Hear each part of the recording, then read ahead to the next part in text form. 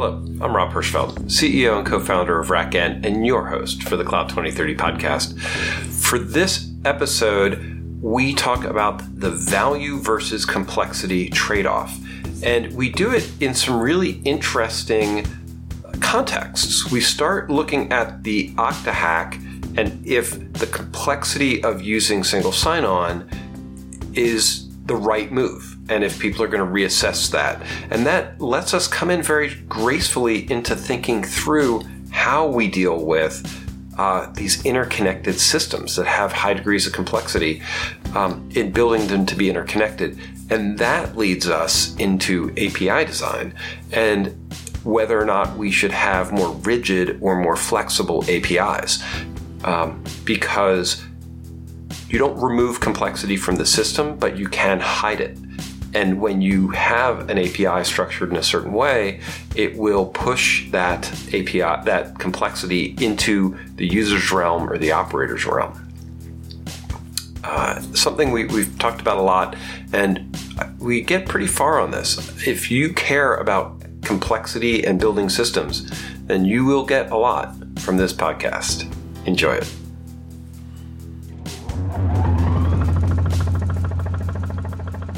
And I was interested in hearing people's thoughts on the Okta compromise. Well, I guess the problem with the whole thing is I can't tell how much is PR, either positive or negative, or a real breach. Oh, that's an interesting question. I'd not heard that take at all. Well, if you listen to or hear, if you read what Okta has been saying, they're absolutely downplaying it and basically saying, no, this is part of this is old news, and part of it is a fairly minimal social engineering aspect where somebody pulled the wool over a software engineer's or a field engineer's eyes and got them to reveal codes or access. But it's not at all clear from the perpetrators what they actually did or pulled off. So at this point, I'm kind of sitting there going, is this a tempest in a teapot, or is this for real? And it certainly does impact Okta and their reputation and so forth, but it's not clear that they're doing a particularly great job of responding to it. So, yeah. I think the real challenge is that computing an impact matrix of, what happens when something is compromised or how much is compromised. It's really hard to go compute what the downstream impact is going to be. And because that's so hard, it's very hard for a lot of these companies to also communicate what their customers might need to go do. Because it's just so all over the place in terms of what the potential impact is. And from their standpoint, they will try and downplay it as much as possible. I'd be interested in knowing from an Okta customer what actions Okta has taken and what have they informed them of, and what actions have they told them to take. That would be somewhat that would be definitely very interesting to read through. I agree. From what I get, yes, it appears to have been mostly a social engineering-based compromise. So, at least on the technical side, Okta still seems to be solid. I think the biggest damage to Okta's reputation is that they have the process in place where a field engineer can be tricked into removing MFA and resetting passwords on a customer's accounts. This is something that they should not have been able to do. Exactly. But the technical damage might not have been great, but the damage to the company, the way that they're managing this crisis and the processes that they had in place to keep this from happening are really what's damaging them now. Yep. I agree.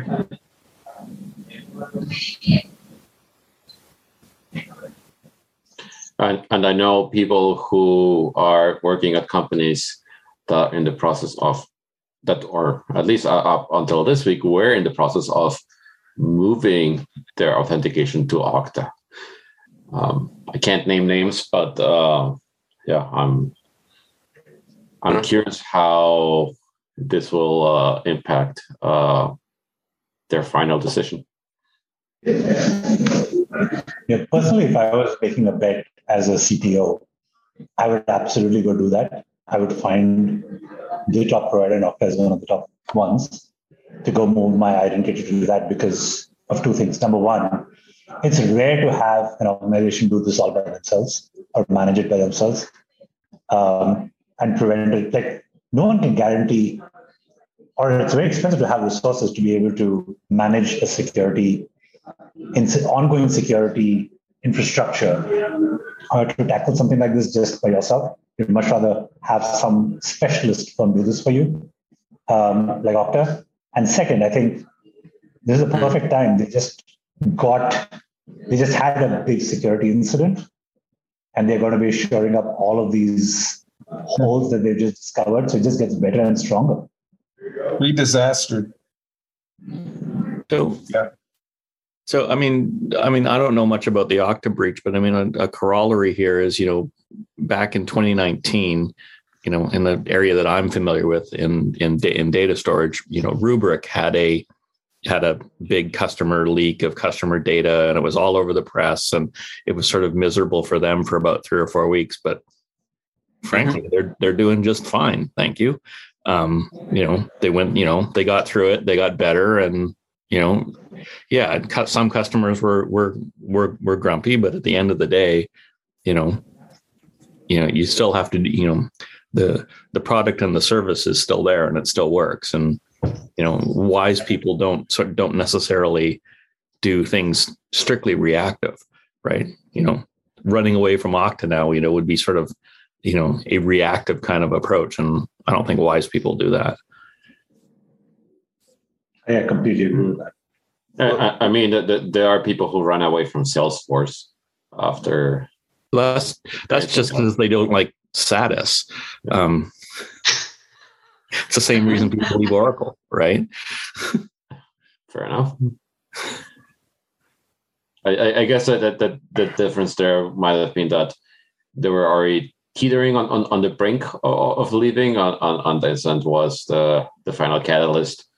Versus Okta, where at least historically they were reputable. Mark, I see your hand is raised. Yeah, just a couple of comments. I mean, I don't think they're hugely important to the conversation, but they may at least play into the psychology of it. I mean, if I was going to think that any organization would lose a majority of their customers, it would have been SolarWinds. And yet you still see SolarWinds advertisements and marketing campaigns and people using them and so on and so forth. So there's that. And then there's also this weird psychology, and how much it plays into it as a percentage of buyers, I have no clue. But I would bet that almost every one of you have talked to at least one person in your life who said, oh no, I'm okay with flying United now because they just had the crash. So now they're super focused on safety. Right? Which is true. Yeah. I just saw a report on the 737 MAX where they're like, at the moment, there's no more heavily scrutinized plane in production than the MAX. Right. Yeah.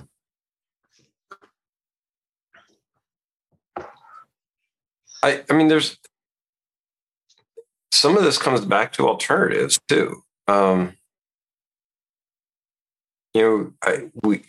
What Okta does as a centralized, authentication system is super valuable, and peeling out from that would, actually undermine your security. I think Loss was saying that.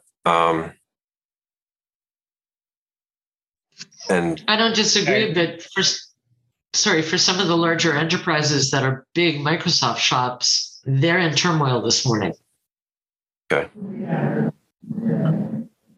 Right? I mean, you got to figure that large insurers or anybody in the finance space, banking, virtually anybody who is big on Microsoft and even has Azure as its cloud provider, mm-hmm. are just tearing through everything that they can find to figure out where they're going to be affected or where they have been affected and didn't know it.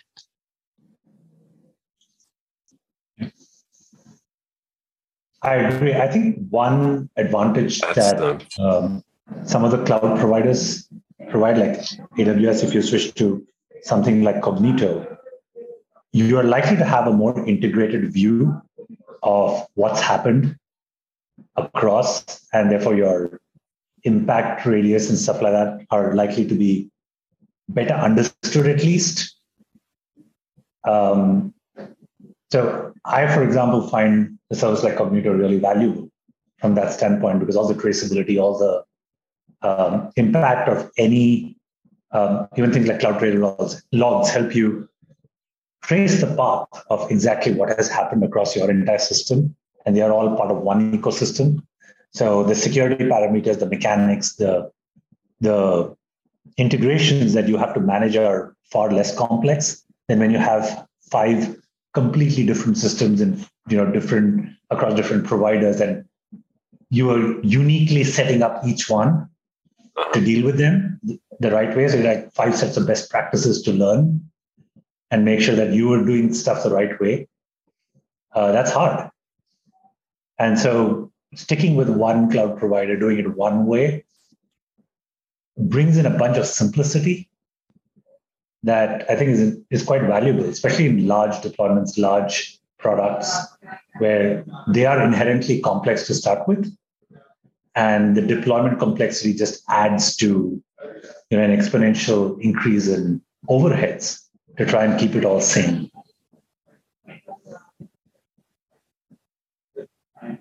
It's interesting that you're bringing the complexity piece, because the topic of the day is talking about managing complexity. And so yes.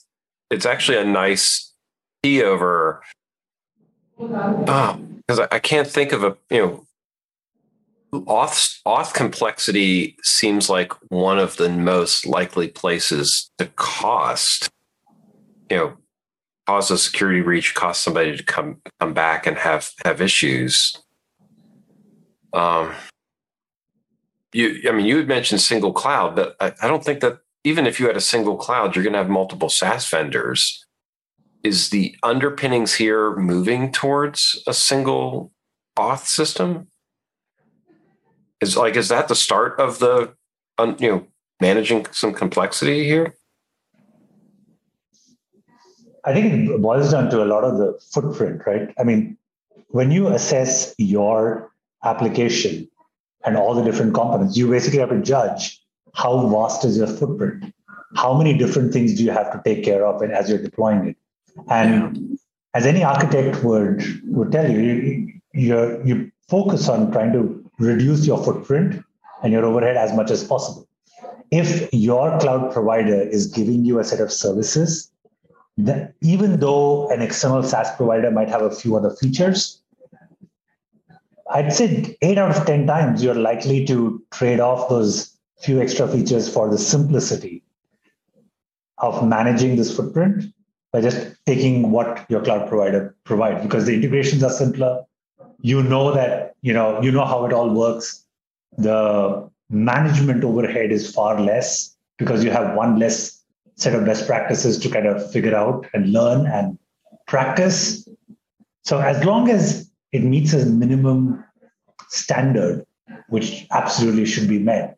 Like I wouldn't go for something that's, just not working. You were reflecting a school of thought that I think is practical.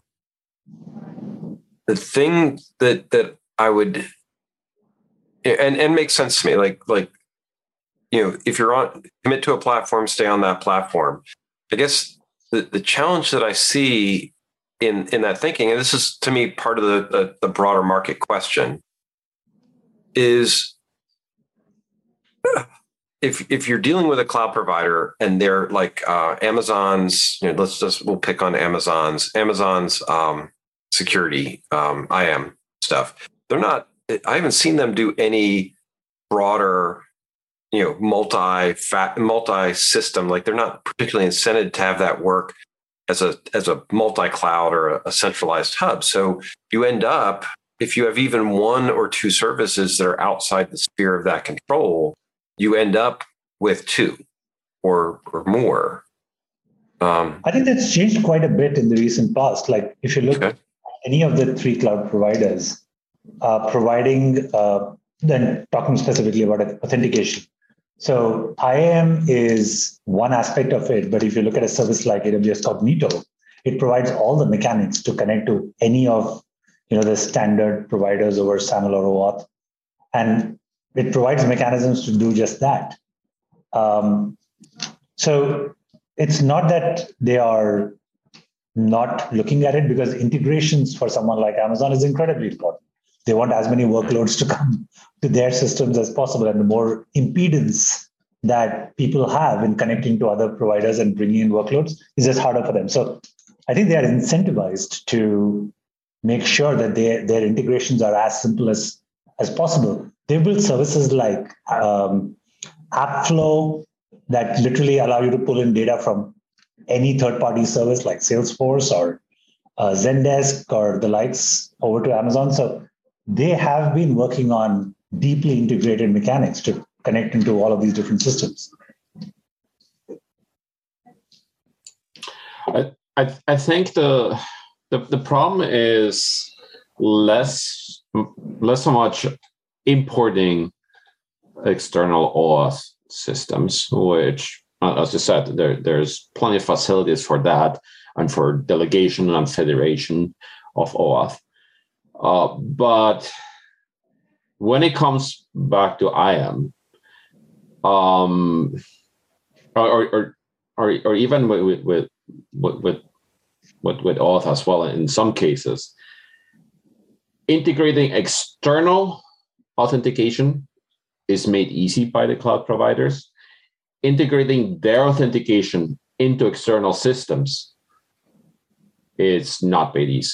And that is a purely self-interest commercial reason for that, is that they want to make it difficult for their customers to leave the platform.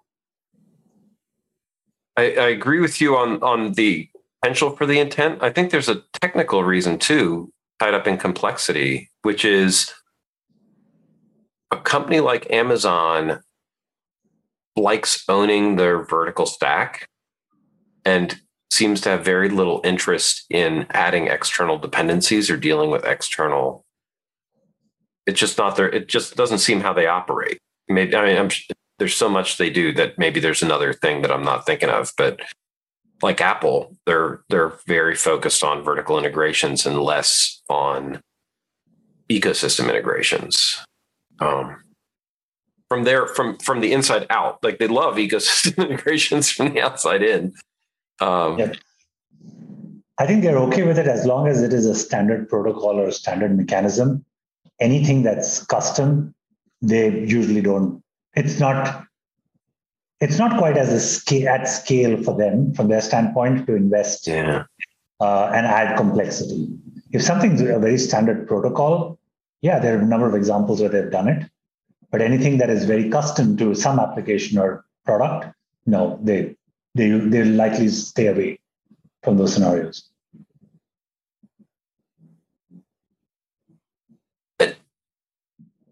We're drifting into the sort of the Amazon piece, and I wanted to pull us back towards the complexity component.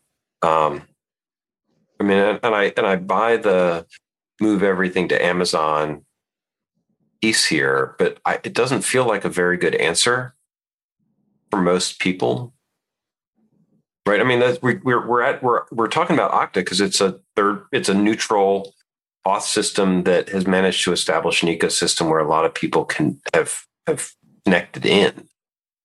I think in general, the conversation, I agree that there might be certain services where there's a certain value you get from it, where you want to go leverage an external third-party service, Okta or otherwise. That's that CRM solution, right? Whether if it's Salesforce or whatever else, there isn't another great option in AWS that gives you Salesforce. And so you might have a solution that connects with it. And that's perfectly fine. I think the general comment that I was trying to make was, as someone who's building a solution, your goal is to minimize complexity to the maximum extent possible. And so unless there is a value proposition that is significantly greater outside, my first go-to service is going to be internal to whatever ecosystem I'm in. Mm-hmm. And only then look out for something that adds significantly more value. There's a trade-off that you make between complexity and the value that it delivers. Okay. Another way to look at it is all the complexity that you buy with all these third-party integrations, you start treating them as liabilities. Okay. As long as they deliver multiples in return for the liability that you are taking on, it's great. It's great value. It's like a home loan you take to buy a house, and as long as it's getting you value, great. But realize that at some point of time, that liability gets really big, and you have to remember that you have to maintain all of it for a while. So you have to make some long bets on some of these things and decide whether you are willing to own that liability for that long. Or do you bet on someone like AWS, where you say, okay, today I don't have the 7 features that Okta has, but I know Cognito will probably get them in the next year and a half. So this is a compromise. It's always a trade-off. And I like to use the liability value kind of analogy to kind of judge what the right answer might be. Yeah. I'm laughing because we were trying to use Cognito a while ago. It was a challenge, but it wasn't a substitute for us for Okta. So I think one of the things from a previous conversation that was the takeaway from the hour was that a lot of when we say complexity, what we're doing is exactly what you were describing, which was it's a risk assessment. That when we say, hey, this is complex, the complexity is solving a problem, but it's also adding risk. And one of the things I think that we did a good job talking about a little at the beginning was now with Okta, you might change that risk calculation from that perspective. I don't think that means that this to me is the classic complexity conversation, because taking out a centralized auth system and having your auth distributed is exactly the thing. Nobody would do that. So adding the complexity of having a centralized one and then managing it is exactly the Don's full of quotes today. Is exactly the challenge that we need to be right. That this is the complexity balance. We're adding something in that centralizes, reduces complexity of the system by having centralized auth, and adds potentially more risk at this point. But those risks are unknown at this point, right? You don't know how far back this goes or how far forward. And I don't look at it as risk management. I look at it as trade-off management. Okay. You're trading off what you know to be useful now versus what you don't know may not have been quite as useful in terms of complexity because of what's now been exposed. And I don't mean data being exposed or how it's related to other products and the products that Okta sits in, but just generally speaking, complexity analysis is like chaos theory. And the only way to handle that is through trade-off. And trade-off management is an art and a science. There's another thing you said, though, which was there's a transparency question here that is making that you can't do the trade-off assessment with all the unknowns, or you have to assume the worst. Well, I don't know about you, but I always assume the worst and then go for the positive after, because I'd rather be caught with my pants up than down. But especially in very large enterprise, when we would do risk analysis and risk assessment, there was always the what if. And we always did that trade-off based on cost consideration, future state, what we knew was coming down the pike in terms of road mapping, because road mapping was always a discussion in a conversation with a vendor, and we would hold their feet to the fire if they didn't deliver. But that said, times are different now, and some people tend to make their trade-off management or their risk assessment less weighted towards future, because technology changes so much faster now than it did in the past, right? You could have more updates, more releases, et cetera. That too ends up being a factor in that trade-off management, because there's a cost associated and a value associated. What I'm waiting for is somebody to come up with a really good trade-off management tool, because they're few and far between. Interesting thought. What would be one that you would, what's the best that you are aware of? The best that I'm aware of right now tends to fall into the geospatial realm. Okay. And it's one that I use fairly often, because it allows me multi-factor probabilities, statistical analysis, et cetera. And I can weight each of the factors on something like which may seem out of the norm, like pest or pastille even, where I'm taking 8 or 9 different factors and looking at each in the context of the variable. Okay. There's only a couple. Yeah, I don't think we do a very good job, a very consistent job in looking at this, especially with complexity. I think it would help us wrangle complexity from that perspective. Brian, a question for you. How many variables are typically handled in, these kind of systems that are in other domains? I'm not familiar with them, so just curious. So the tool that we've used, and it's a very old tool, it's a piece of software that was developed basically for environment and environmental surveys and assessments and whatever. It handles 22.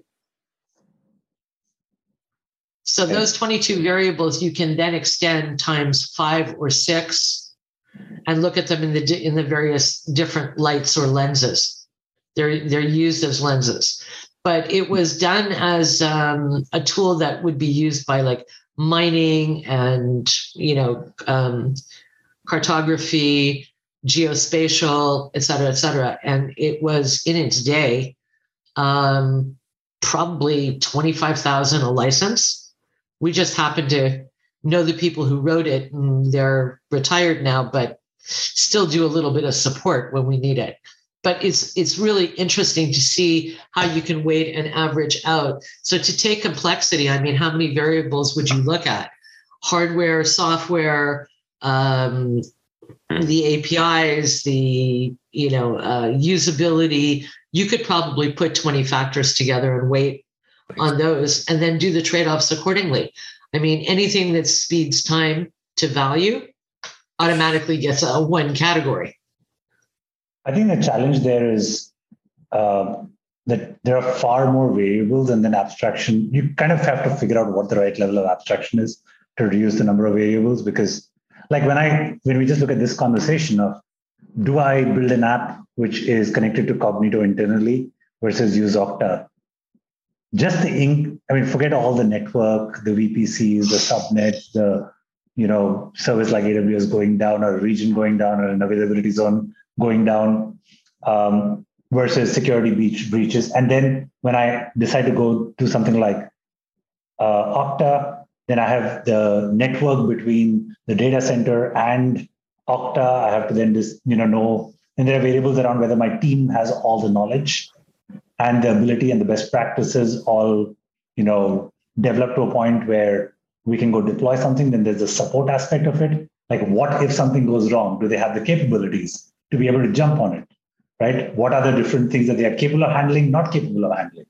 Like, you can go into an endless, black hole of these questions. And the interesting question would be, how do you decide what level of abstraction you kind of cut things off and say, okay, this is a decent enough level where I can make some good trade-offs? Yeah.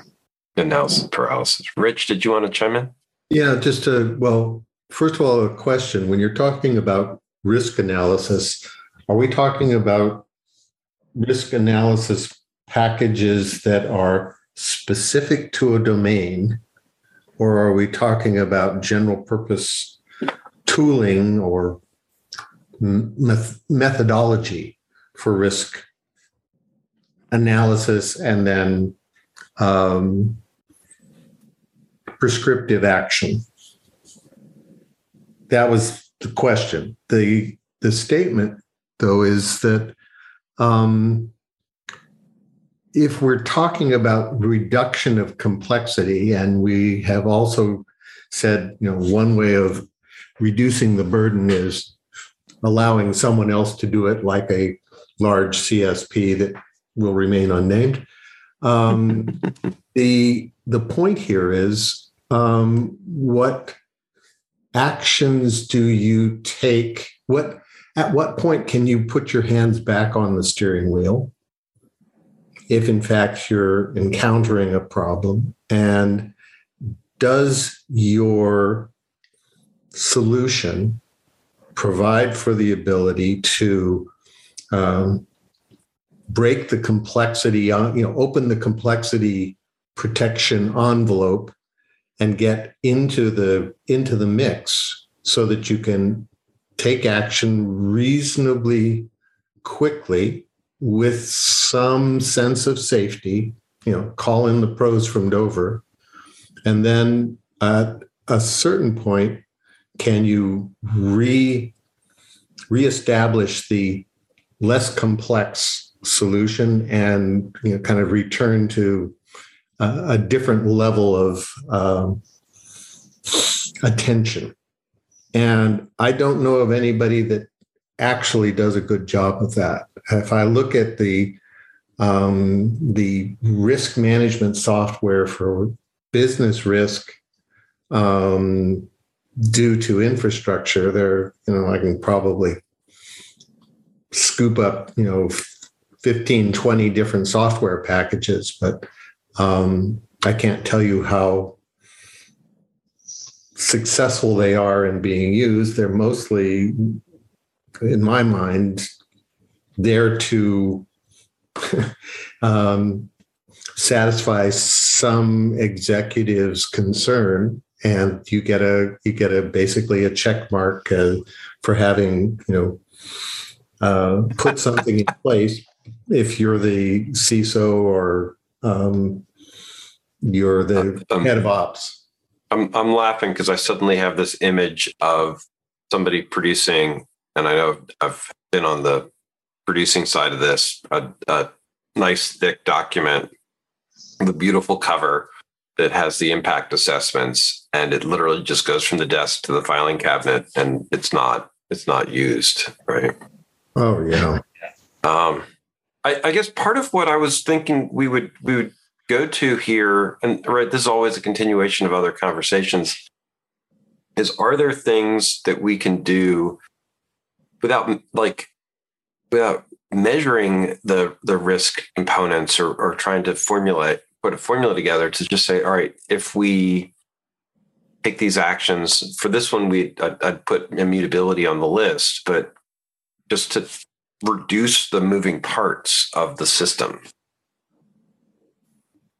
Right. I know, and this is down in the weeds compared to where we've been talking. I know that for us, when we look at system management, producing the system as a full artifact that you bundle together, and, instead of having to, figure every component or install every piece on that system. So we go from having, a long list of things that we have to install to replicate a system to here is the artifact, use that one artifact, it builds the whole system. That reduces the operational complexity of the environment because now we have bigger chunks to manage, more repeatable chunks to manage. Is that mechanism a template? Is it a fairly discrete? And is that template, how malleable is the system that works with that template? In other words, do you have the possibility of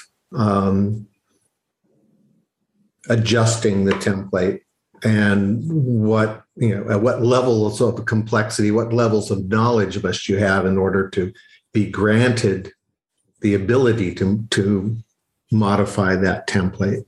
Because, if you're going to give me a not much more than an automated run book from the old days, I'm kind of SOL here with making any changes to it and responding to the whatever the threat or issue is. If it's reasonably well instrumented and can report back, this is a situation that calls for human intervention, or it's a decision that needs to be made at a certain level, that changes the value of the tool or the system in place. So what are we talking about? If I can jump in for a second here. Please. I almost see this kind of approach as very analogous to API management, right? When you design an API, you decide what the API function name or API call name basically says what you intend to do. Then you define a set of parameters that are your variables that you're allowed to play around with. That's your variable. But there's conscious thought that has gone into design what is going to be fixed in terms of what the function does and what variables you're letting the customer pass in to give different outcomes, right? The flexibility is your parameters. And we actually see these templates in pretty much the same way.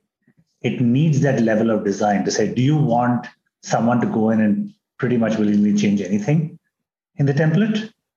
Or what are the parameters you want to go constrain, right? And you have to go through a design process because there are trade-offs. Like in any API, the more flexibility you start giving, the more testing you need to do, the larger the footprint of things that can go wrong. And therefore, you want to minimize that as much as possible and make sure that you have full control over exactly what gets done. So it's pretty much like API design. You have to make very specific calls, and template design is as important as API design.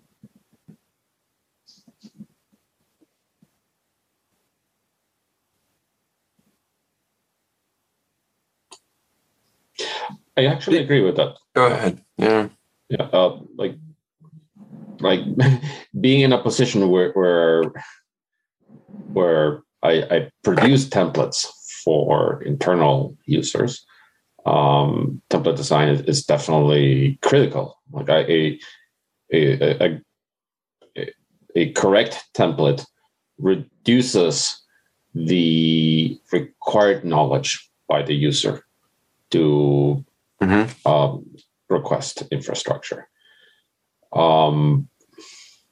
and conversely, a bad template it doesn't reduce complexity. It just obfuscates it and shifts it further. Huh. I have a question about this. You're talking when we talk about complexity, there's complexity in connectivity, there's complexity in user design, there's complexity in the business value that ends up getting spit out in terms of risk management or cost versus risk. When you are looking at APIs particularly, certainly you want to be more careful because you're exposing data to risk of violation, exposure, whatever, lack of connectivity, user failure. But overall, from a systems perspective, how are you taking complexity and breaking it down into its key components? Like in terms of logic is one thing. In terms of architecture is another whole category, and there's probably 10 variables within it. Connectivity, network use, power consumption, blah, blah, blah. I could go on for an hour. How are we breaking this down? Because no matter how good the template is, the context matters. Yep. I think that's a great question. And we are a big AWS shop, so I can give you some context in the way we do this exercise. Sure. So AWS has put together something called a well-architected framework, which has the pillar along which you decide what your infrastructure should do. So when we create a template, we question, every time we choose this. So number one, you have to decide what that template is supposed to do. Like what infrastructure is it going to launch? What is it actually fundamentally supposed to do, right? Suppose you want someone to launch EC2 instances, then you should be able to articulate very clearly that I want to launch EC2 instances, and it should give me whatever. Like you have to decide what your output is going to be. But beyond that, then you start looking at it from the lens of operational excellence, which is the first pillar, which is when something doesn't work, how can I minimize the operational overheads that come in because someone screwed things up? We give them too much flexibility to do things the wrong way, right? And how much operational overhead do I need? How much operational overhead does the customer of that API need? Like, does my customer need to really understand what subnet that EC2 instance needs to be launched in? Or can I just make that decision for them? Because there's one subnet, there's a default subnet, that's where everything goes, right? You have to make decisions like that. So there's the operational excellence aspect of it. Then there's security, right? You want to make sure that you are doing everything to create what we call permission boundaries. Like we set permission boundaries in a manner that says our customer of this API is not allowed to do anything beyond X. And we define what that X is. Well, that's literally the permission boundary beyond which they're not allowed to execute anything, because beyond that, it will beat our security policies that are set across the org. Then the third one is reliability. Okay, a lot of times there's a narrow window of parameters along which you've tested your entire infrastructure stack and it comes up well. You start varying a bunch of other things, you'll suddenly start seeing a lot of errors. So you want to make sure that the stack that you've created in the way along the parameters of the variables that you're allowing customers to vary, you are confident of getting repeatable, reliable, stand up and stand downs of those pieces of infrastructure. Then there's performance efficiency. Like, is the setup, deployed the right way? For example, you always want to access an EC2 instance to access S3 or DynamoDB or any of these services via a VPC. You do not want this traffic to go over the internet, right? So are those performance efficiencies, and this could be, it also relates to cost and cost optimization. You want to make sure that all of those decisions are encapsulated. And I think as Chris was saying earlier, there is an element of customers not needing to know every nitty-gritty detail. And therefore, you want to minimize the complexity for the customer to get what they need from a business value standpoint. For most of your customers, that's the analysis you have to do. You have to say, what do they want to get their job done quickly? Don't try to build everything for everybody. And so the well-architected framework we find very useful to decide along what dimensions you ask and answer questions that determine what your variables are going to be and how much leeway you want to give them to launching infrastructure or templates or any API.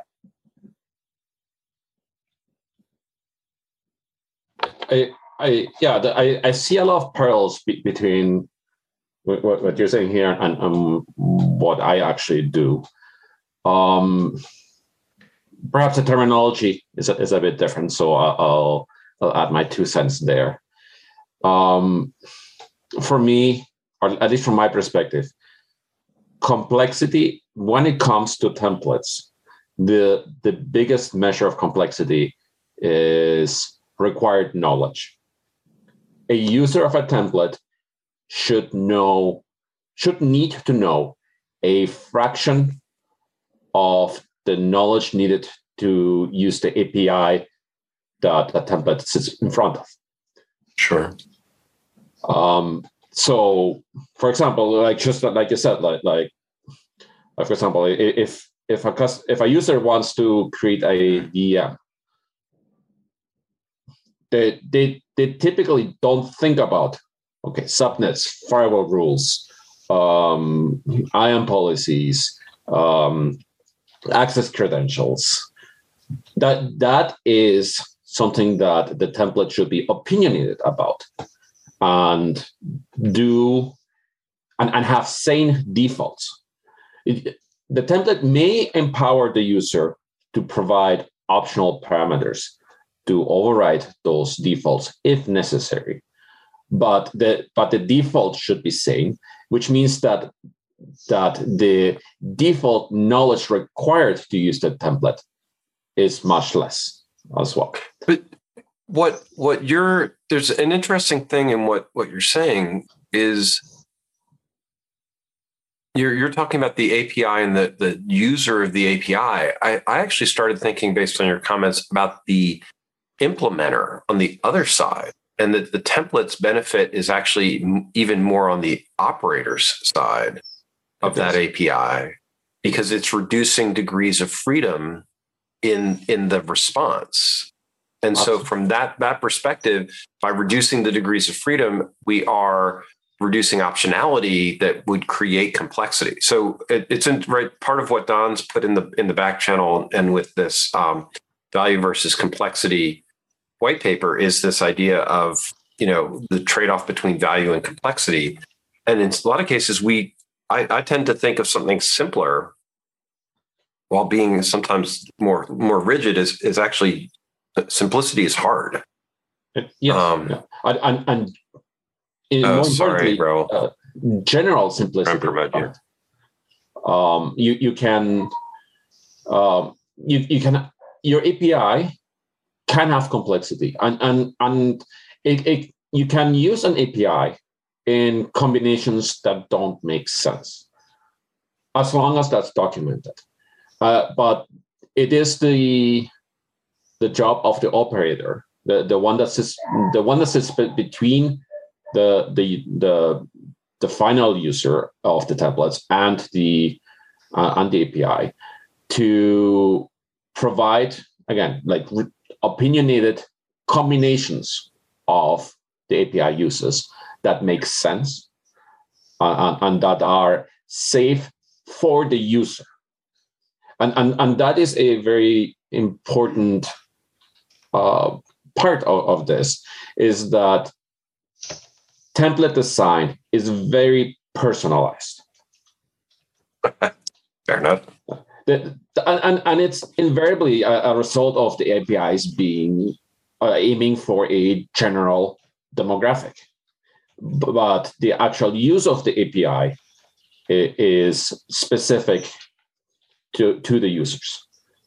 Well, you're also arguing to me arguing is the wrong word. You're also making a reasonable statement. The APIs are serving much more, they by design are very open and generic versus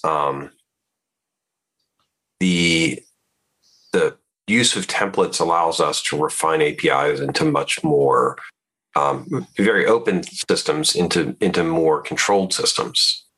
Yes. And I think that, because we're talking about complexity and how complexity operates and removing degrees of freedom. And actually, I think there's a Joanne question. I have a question for Joanne on this: is removing a degree of freedom a complexity reducer? No, it may be a complexity add. And here I thought I made progress. Who your customer is. It actually is a function. Actually, it's a function of. Well, but think about it, right? I'm listening to this discussion on API and the templates and whatever, and I get it and I appreciate it. But what would happen if you took that same scenario and gave it to a person who's looking at it through a slightly different lens?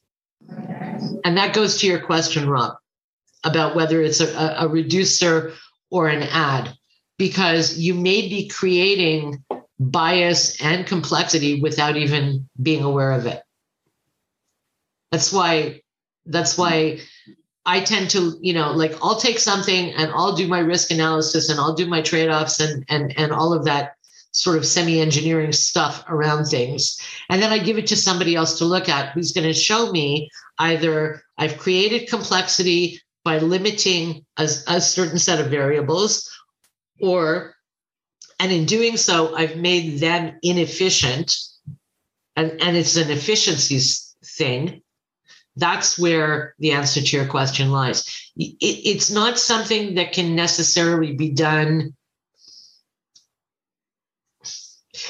How do I put this? I think complexity is like value in a lot of ways. It's a person's perspective of what is making their job, their task, their something as simple as, is it a get or should it really be a put? Yeah. Do you know what I'm saying? Like in very simple terms, depending on the circumstance, those situations are going to change. Joanne, I think I'd like to bring back my API analogy and say, you build an API for a customer. Like, you need to know who the customer of that template is. And you design the API for that customer. Like for Amazon, they build 90,000 APIs because that's their customers. People want to do pretty much everything under the sun. But you see a lot of CloudFormation templates out there that are very specific to the product that you're installing. And they're very specific. They'll only give you one degree of freedom to say which account and which subnet you want to go, deploy this in. And so you have to be very, very careful about design. This is product, as much product management as anything else. You have to know who the customer is, who's launching this, what is the value that they want to get out of it. Okay, do they get value out of moving every little lever that there exists, or do they get value out of just getting an instance or a stack that they can get started with right away because their main job is doing something else? Yeah. You have, as product manager, you have to go judge who the user or consumer of your template is, what are the things that enable them to deliver value, and design a template API accordingly. Okay, like any other application API, that's the first thing you look at. Who's going to use it? What value do they get out of calling this API? What are the parameters that they might need to call in case they need some more, variables?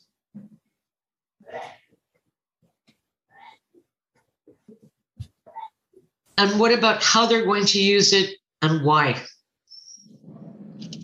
That's exactly. How are they going to use it? What value do they get out of using your API or template? Absolutely. It is part of the design. But that's not the same as why. How are they going to use it? Okay, we can program that. What they're going to use it for, we can, it's a call, it's doing something. But why are they using it? is key to what value they will get out of it, not only today, but tomorrow as well. And 90,000 APIs, I agree with you, Don. That's a hell of a lot. Yes. Well, and it's not operationally sustainable on the back end. To me, this right. I agree with. There's a user issue here, but part of where I started on this complexity journey 2 years ago when we started talking about it was the idea that we're hiding complexity behind APIs, which that's great, and now I'll go full circle and maybe we can wrap up on this point because we're out of time.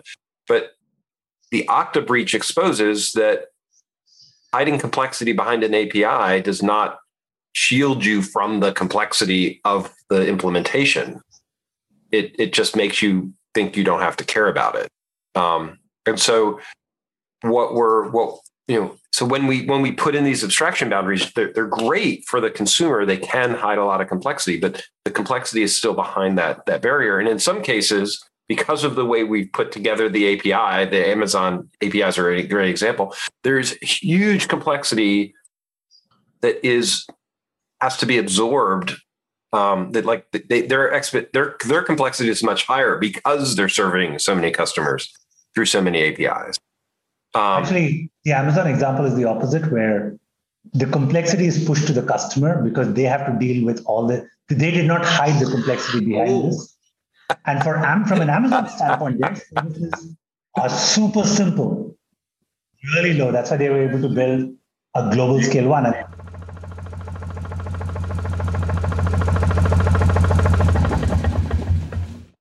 Wow. I'm always impressed with how we discuss complexity, how much I learn, how complex complexity is, and also how important it is to being able to design good systems. This is part of a long-running discussion for us as we try to come up with really concrete, actionable items for managing complexity, improving complexity, dealing with the risk of complexity. So please come join us in these conversations at the 2030.cloud. We want to hear from your voice. We want to have your perspectives and include them into this discussion. That is how we will learn the most. So I'll see you there. And thanks. Thank you for listening to the Cloud 2030 podcast. It is sponsored by RackN, where we are really working to build a community of people who are using and thinking about infrastructure differently, because that's what RackN does. We write software that helps put operators back in control of distributed infrastructure, really thinking about how things should be run and building software that makes that possible.